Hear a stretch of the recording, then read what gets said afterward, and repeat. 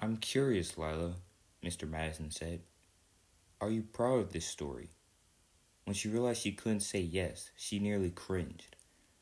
What did it mean if she had worked for more than a month to write a single 12-page draft and she wasn't even proud of it?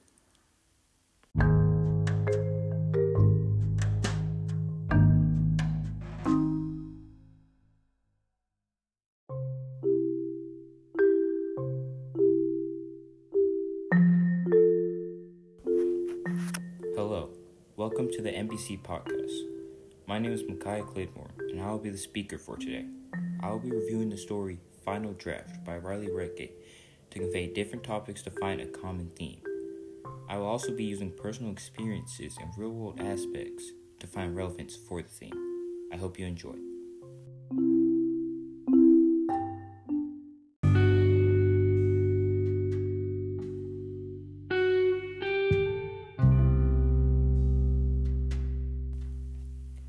When I was in elementary school in the 3rd grade, my class and I were given an assignment.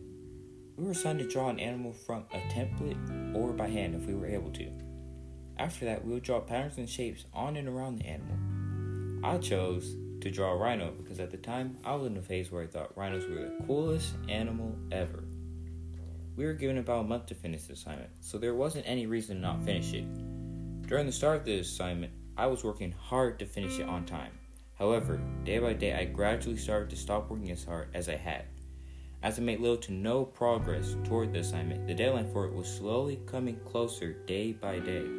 I hadn't noticed it at all until I missed it.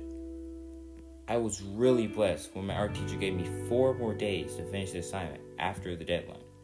Throughout those 4 days, I worked harder than I ever did in 3rd grade just to finish that one assignment that I should have finished before the deadline. Finally, I was successful in finishing the assignment, and I turned it in 4 days late. In the end, I was just glad my teacher didn't let it affect my grade too much.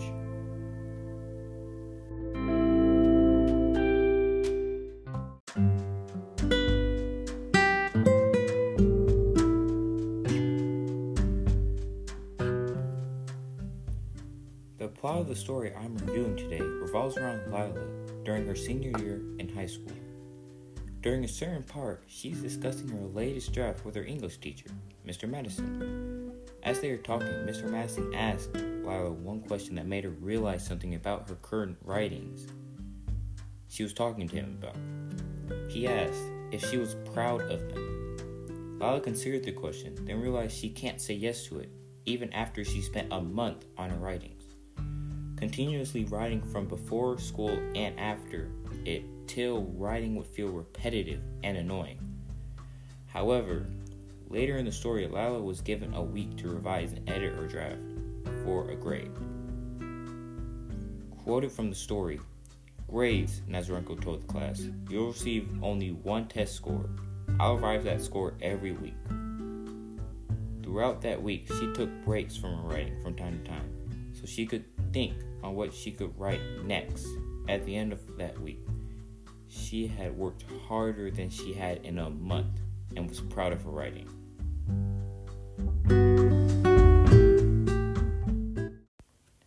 Now, my analysis of the quotes and part of the story brings up the topic of pride. It also brings up what it takes to be proud, or what is pride. Lila is describing pride as showing she worked hard on her writings and liked them for that hard work. How she describes being proud is almost how teens usually are proud of doing assignments at certain times. What I mean is, some teens are proud of doing their assignments before the deadline and have it drawn out over a month's time to finish it, while other teens, hopefully not like me, feel proud of their assignments after having a rush of adrenaline for a week or even a day trying to finish it.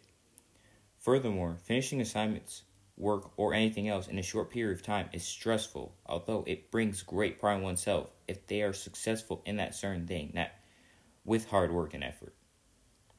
There is even a study of doing homework in a short amount of time or having to do it after the deadline. The study was for the Hemingway effect. Through that study, the students being studied had to use their time wisely and work hard to get their work done even after the deadline.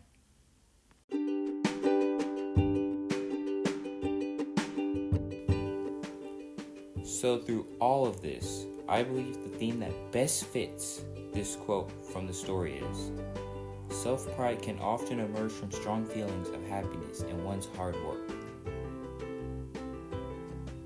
Now, I need to go back to my story about my art project for a second. Even after it being 4 days late, and it didn't really affect my grade that much, it had a really great ending to the story. My art project actually got into an art museum, which I was really happy for. And I'm pretty sure it still is. I have a book. Anyways, this is Makai Claiborne for MPC Podcast. I hope you enjoyed my podcast, and I hope you have a great day whenever you're hearing this. Signing off.